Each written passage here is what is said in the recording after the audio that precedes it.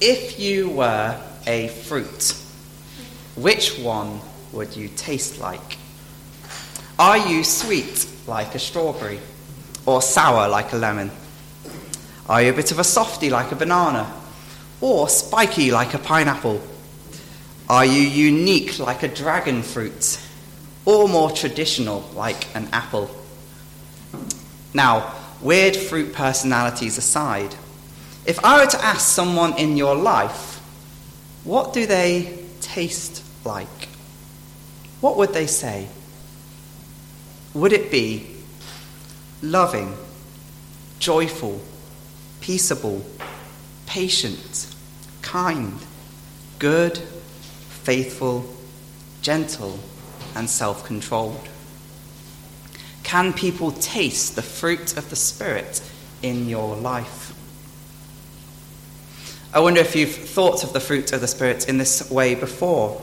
Let's just think about fruit trees for a moment. There you go, you've got your apple trees all lined up in an orchard. And during the spring, they start to blossom and they produce fruit. And nobody needs to tell them to produce fruit. They just do. It's in their nature as apple trees to make apples. But they aren't making the apples for themselves, are they? Has anyone ever seen a tree eat its own fruit? No. Rather, we as humans, we go and harvest the apples, or an animal comes along and eats them. The tree doesn't produce fruit for itself, but for others. And so if this is true of apple trees, how much more true is this of Christians who produce the fruit of the Spirit? Surely we must think of the fruit in this way. We must see that the fruit is not primarily for ourselves, but for others. A Christian is to blossom and to be fruitful, for others to come along and taste. The fruit is meant to hang off the branches of our lives, as it were, so that others might come and taste the sweetness of our character. One of the mistakes we often make when we think of our character is to think mainly about ourselves. Perhaps we take pride in our character. Maybe we look this way to be respectable to others, or to keep up appearances. Maybe we make it all about self-improvement. We're constantly trying to get better so that we might feel better about ourselves. Or perhaps we focus on the fruit of the Spirit in order to prove we're really saved. Perhaps we take the verse, "By their fruits you shall know them," and we think, well, I'd better be a fruitful Christian, otherwise others won't think I am one. And all of a sudden, the fruit becomes a burden to you. You have to keep performing them, or others might start doubting that you're really, truly saved. Perhaps it's not others you're trying to convince. Maybe it's yourself. When you examine your life and see such lack of fruit, you start doubting whether you are saved at all. However, this is not the mindset that we're to have when it comes to the fruit of the Spirit, because it's not about us. How quick we are to make our fruitfulness about ourselves, when primarily it's all about God, and secondly, it's about other people. Primarily for God, for Him, for His pleasure, and then for other people, for their pleasure too. Do you see the difference in perspective here? Rather than looking so inwardly, turning over every leaf, examining every branch for a sign of fruit, rather than looking in, we look out to the interests of others. The question isn't so much, how do I need to be more loving, but more, how can I let that person know that I love them? What can I do for them? What can I do to enrich their life? A fruitful Christian is someone who feeds others with their character. Their character can be experienced. We can't know what a piece of fruit tastes like if we just hear a description of it. You may have heard of someone coming to you and they're raving about a great restaurant they've been to and how great the food was, and they're describing it to you and they're trying to get it across to you. Or you trust that that's the experience they had. but you haven't tasted it. Until you go to that restaurant and you taste of it, then you know what that tastes like. Well, it's the same for fruitfulness. We might think of ourselves as loving and joyful people, but until we actually give others a taste of our love and our joy and other fruits, only then will we be being truly fruitful. That's how we are to be as Christians. We are to give others a taste of this divine flavour of the fruit of the Spirit. And so, the challenge to us this evening is this: do we taste like the fruit of the Spirit? I've got 3 points for this evening. The first point will be longer than the other two, and so we'll move on with them. And so yes, we'll come to our first point then for this evening, which is this: the flavour of the fruit. The flavour of the fruit. We're going to begin by looking at these 9 characteristics of the fruit of the Spirit that are here in Galatians chapter 5, verses 22 and 23. And that's a lot to cover. It's a lot to cover even in one point. There's 9 characteristics here, but I'm only here for one sermon. So to fit it all in, we could easily have 9 sermons on this passage. And so I'm going to go through them at quite a pace, but there's one main point to get across that we need to see here. Each aspect is relational. We're going to sense the flavour of this fruit by gliding through and seeing these different 9 characteristics of this fruit. And I say fruit singular because that's what it's in the passage. It doesn't say fruits of the Spirit, but fruit of the Spirit. All these 9 characteristics come together to form one main flavour. And just as it's hard to explain the flavour of things, so too Paul here, as he describes the fruit of the Spirit, he tries to grasp all these different aspects of this fruit. And all of them come together to make this unique fruit, the fruit of the Spirit. So let's look through them now. The first is love. Love is perhaps the most obvious one that is relational. I'm sure that's clear to us. We might speak of loving things and objects. I could say, I love pizza, or I love board games. But then if I were to say, I love my family, I love my friends, I mean so much more, don't I? Imagine a husband saying to his wife, I love you just as I love pizza. Well, that would be right. Love between persons is so much more, so much richer. It's relational, affectionate, caring. And even more than that, love is an action. Love is always moving in the directions of others. It wants to give and to serve. It's an attitude that leads out into action. A person can't know that you love them until you act upon your love for them. If love was just a feeling, well, then no one can taste your love because no one can feel your feelings. But they can taste your actions, and through your actions, they will know that you love them. Love is that giving of yourself to someone that you care about, whatever the cost it is to you. Secondly, then, we have joy. Joy is an interesting one to think about relationally. We can be joyful when we're alone, but joy is most often found in the context of others, when it's shared. When someone has some good news, they just want to share it with you. You can see the joy that they want to express, and they've come to tell you about it. Just think of a couple getting engaged, or of parents when a baby is born. Their joy just overflows, and so we are joyful with them. Well, that's how joy is relational. We too can overflow with joy so that others can taste and see it too. At the Wednesday Bible study, I shared a story about my grandpa, and I'm going to share it again because it really illustrates this point. When I was younger, he used to come over on a Friday, and quite often we'd go to the chip shop for tea.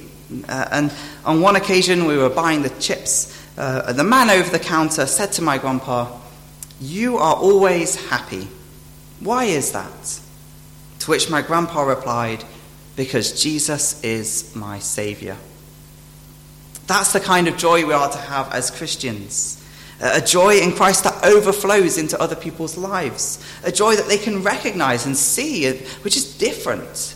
A joy that the world does not know, but longs to have. Love, joy, peace. Often when we think of peace, we think of it as the opposite of war. We've been grieved over the past year with the war in Ukraine, haven't we? What's happening there is an absolute travesty. It shouldn't be that way. There should be peace. That's the ideal, isn't it? If you ask most people on this, most people desire peace. But peace is far more than the absence of war. It's also the presence of unity. We read in Ephesians chapter 4 and verse 3 that believers are unified by the Spirit through the bond of peace. Peace brings about unity. How great it is to know that someone wants to be united with you, despite your differences, despite disagreements even. Christians produce peace. They're peacemakers. They seek unity in Christ and in his gospel. Patience is next, alternatively translated long-suffering or forbearance in other translations. This is another obviously relational one, isn't it? How often we need to be patient with one another. People might rub us up the wrong way. They might get on our nerves. Sometimes it's their fault. Sometimes it's us making a fuss over nothing. Well, the fruit of the Spirit is patience, forbearing. It does not hold others' wrongs against them, but forgives them. We are to bear with other people's faults. Pray for God to work in them, and that they patiently serve them, and that they might repent and grow in grace. Next in the list then are kindness and goodness, which we're going to take together. These two are very similar and closely linked. Jerry Bridges, in his book, The Fruitful Life, defines kindness and goodness like this. Kindness is a sincere desire for the happiness of others. Goodness is the activity calculated to advance that happiness. Kindness desires to do good to others, and goodness actually does it. You can be a kind person, but not good, or a good person and not kind.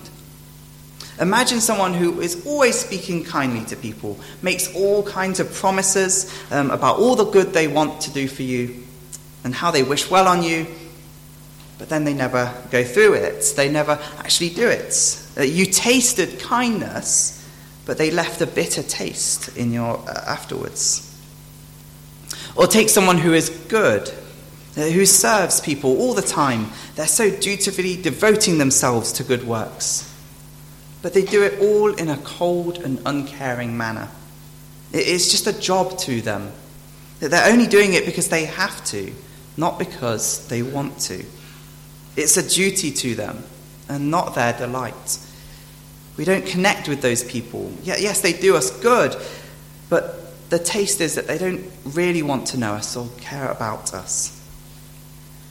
Rather, kindness and goodness go hand in hand. We can taste when someone genuinely cares for us, when they not only do good to us, but it's their pleasure and their delight to do so.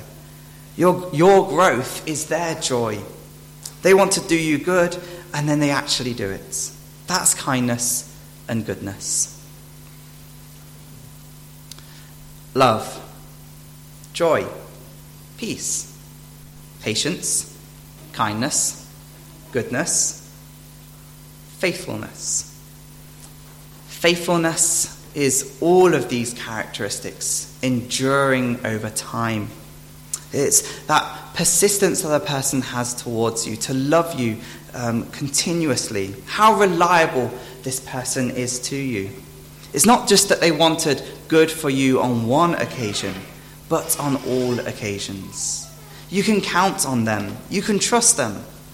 Their fruitfulness has a freshness to it, a ripeness to it. It's always ripe, inviting you back again for more. What a wonderful thing to taste, faithfulness. Nearly at the end now with the second to last one, and that's gentleness. Gentleness describes the manner in which we treat others. We're to be considerate of other people's weaknesses.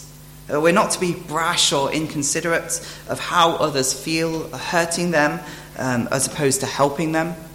But neither are we to be so timid, so soft that we're weak, that we're avoiding difficult situations, that we're not really of any help at all. Rather, there's this controlled strength, this controlled help, that we know someone needs help, and so we approach those weaker than ourselves with a spirit of gentleness, a desire to restore them, to build us up, to use what we have to give to them, that they might grow and be raised up. We're to stoop down to where they're at and tenderly care for them in their need. Lastly then, there is self-control, which out of all of them sounds the least relational of them all. After all, self-control sounds a lot about self. Well, self-control is about controlling ourselves, killing our own sins and disciplining ourselves for godliness. But why do we do that? Is it just to feel better about ourselves? Or is it for other people? There's a difference between worldly self-control and godly self-control. With worldly self-control, it's all about self-improvement, self-betterness, self-esteem. The end goal is to improve yourself so that you might feel better. You have an ideal for who you want to be. So you work towards that goal so that you will be satisfied in you. The focus is all on you. But godly self-control is different. The focus is on others. Godly self-control, we take care to deal with our sin and our lives and watch our speech and how we interact with others so that we might not do them harm, but we might do them good. We're to discipline ourselves not to be ruled by our passions, but rather so that we might be free to serve others. And so a self-controlled person can be tasted. It may be noticed just in the fact that they aren't doing certain things towards me. That person must be wrestling with their sin, wrestling to not do wrong to me. Or someone who's concerned when they've done something wrong to you. They come and seek to make it right. This is godly self-control, controlling yourself to bit so you might be able to serve others. Well, that's a brief overview of the fruit of the Spirit, and there is so much more we could dwell on with each of those things, so much meditation, and that will take our lives to meditate upon. But I hope you see this main point this evening. The fruit of the Spirit is relational. Our lives are to taste like the fruit of the Spirit in all its rich flavour. Perhaps now we can imagine a person who is so fruitful, a person so full of love towards you, someone who is so content and joyful, someone who is peaceable to you, someone patient with you when you fall, someone who has a kind disposition towards you, someone who does you good, someone always faithful to love you, someone gentle and considerate of your weaknesses, someone who disciplines themselves that they may be effective in doing you good. That's a person full of the fruit of the Spirit. It's a glorious picture of a person, so admirable and beautiful. How we long to know a person like this. What a high picture of a Christian this is calling us to be. How sad it is then that we often fail to be fruitful. This leads us on to our second point for this evening, the thorniness of sin. The thorniness of sin. I'm sure you know as much as I do how hard it is to be this person. If you're a Christian here this evening, you will know that there's this war going on within you, isn't there?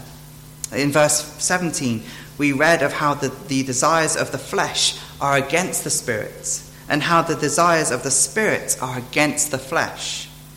The two are opposed to one another.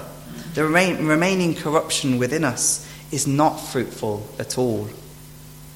But then, if you're not a Christian here this evening, maybe you are also aware of how hard it is to be fruitful. Maybe as you were listening to the first point, you were thinking, whoa, who's like that? This world is full of people nothing like that. What are you trying to say? That we should all be like this? That there are people like this? That you guys meet that standard? It's just not going to happen. People aren't just like that. Well, if you're thinking those thoughts, well, I agree with you. This world is full of people who are nothing like this. None of us meet this perfect standard of fruitfulness. But God has already identified the problem for us. He made it clear in his word that the reason that we're not fruitful is because of our sin. In the beginning, God created Adam and Eve to be good. It was in their nature to be fruitful, to be loving, to be kind, to be self-controlled.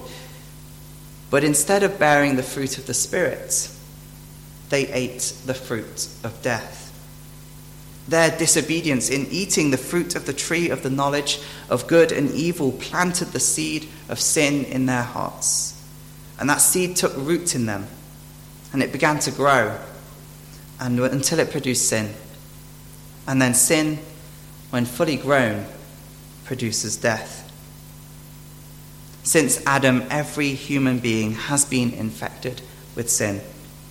Verse 19 speaks of the flesh, of how we act out of it. Well, we might as well call these acts of sin the thorns of the flesh.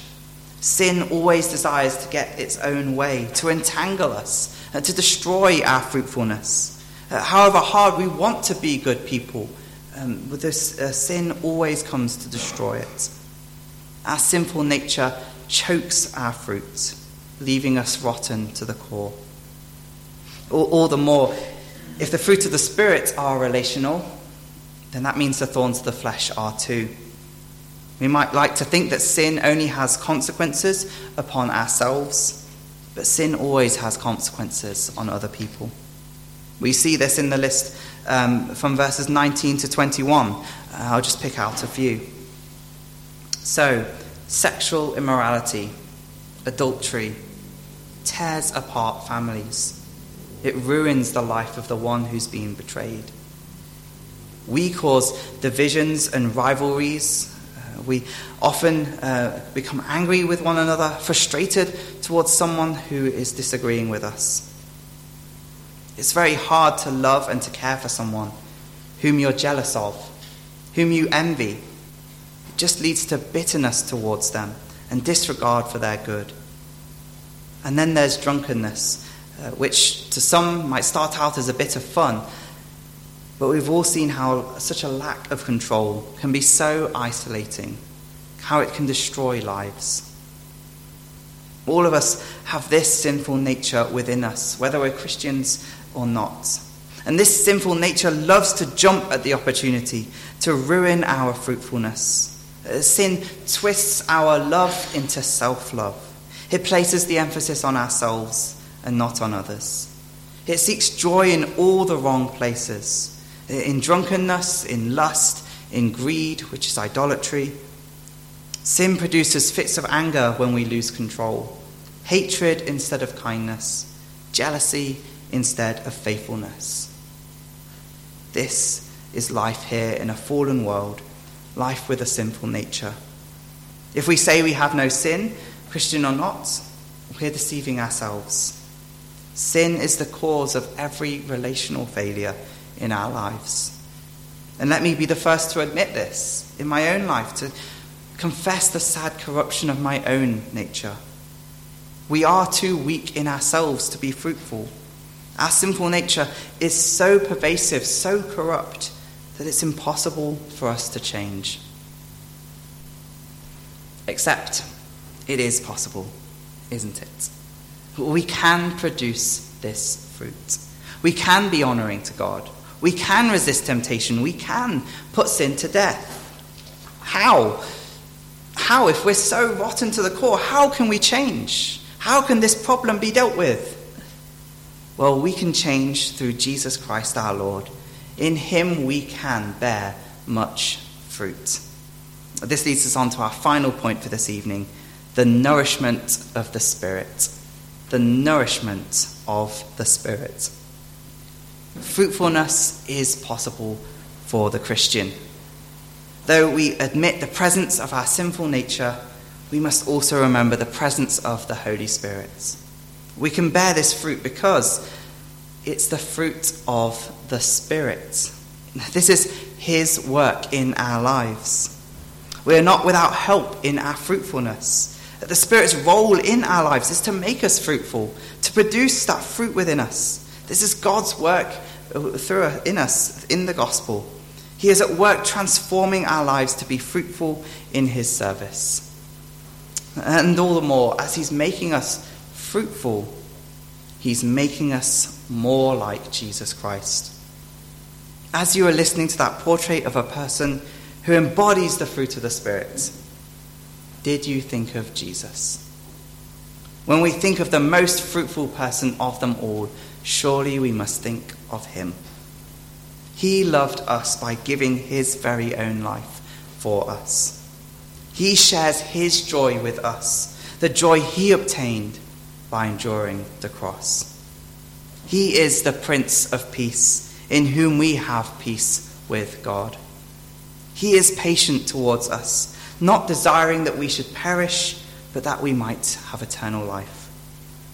He has been so kind and good to us in all the blessings that he has given to us. Even when we are faithless, he remains faithful. He is gentle and lowly of heart. And he controlled himself in resisting temptation, being obedient even to the point of death on the cross. Jesus tastes so sweet, so pleasant, doesn't he? So delightful. There's such a great picture to dwell on, Christ's fruitfulness towards us.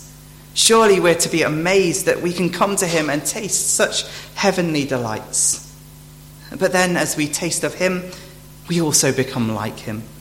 We too can bear the same fruit of the Spirit in our lives too. We are in union with Jesus Christ by his Spirit, so our fruitfulness is guaranteed. This is what I read at the beginning of the service in John chapter 15, verse 5. Jesus speaking, "I am the vine, you are the branches. Whoever abides in me and I in him, he it is that bears much fruit. For apart from me, you can do nothing." As we abide or remain in Christ, we will bear much fruit. We can't be loving on ourselves, or kind, or good by ourselves. Jesus made that very clear. Without him, we can do nothing. But with him, we can be fruitful. Now we can walk by the Spirit, and so not gratify the desires of the flesh. Now we can say no to sin and yes to Christ-likeness. Now we have all the spiritual nutrients to make us fruitful in Christ. So, let's be fruitful. Let's depend on Christ and give people a taste of him. That's really what our fruit is meant to do. When others taste what we're like, really they're tasting what God is like. Our flavour is to be the flavour of Jesus Christ. To some, it will taste disgusting. Not that the fruit itself is disgusting, but to some it will be the flavour of death.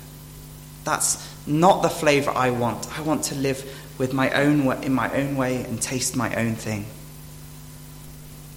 But to others, the fruit of the Spirit will be the taste of life, will be the taste of Jesus himself. And so let's taste like the fruit of the Spirit. Let's taste like Jesus Christ. Perhaps you can reflect on the fruit of the Spirit this week, asking, where in my life can I be more fruitful? Who can I show more love to? and more joy, more goodness, more gentleness? Who do I need to follow through with? Who can I be more faithful with? Perhaps the people you live with, your family, your fellow brothers and sisters in Christ, your work colleagues. Perhaps you need to be more intentional with unbelievers, praying that they would taste the fruit of the Spirit when they're around you. In what ways can you control yourself more so that you would stop harming others and do them good? Surely there is much for us to dwell on in these ways, and much we need to be transformed in. More ways that we can be fruitful, but Christ can transform us and help us to be fruitful. Perhaps you're not a Christian here this evening, but this new life sounds attractive to you, that you want to be fruitful, you want to change. Then confess your own sinfulness, your own thorniness. Admit that the way you're living in sin is leading you to death and to hell. But then embrace Jesus Christ. Or better still, let Jesus Christ embrace you. Taste of his love and his joy and his peace and his patience and his kindness and his goodness and his faithfulness, his gentleness and his self-control. Rejoice that he died the death you deserved, that you might live a new fruitful life in him. Christian, we will grow in the fruit of the Spirit because it's God's work in us. So let's keep on growing today. Remember the war going on. Remember how ready sin is to choke out our fruitfulness and how the devil likes to point that out to us.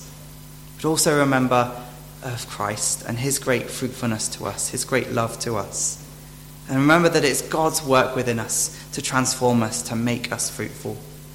May we keep on abiding in Christ, keep on cultivating the fruit of the Spirit, not for our own sake, but for others, that they might taste and see that the Lord is good through his work in us.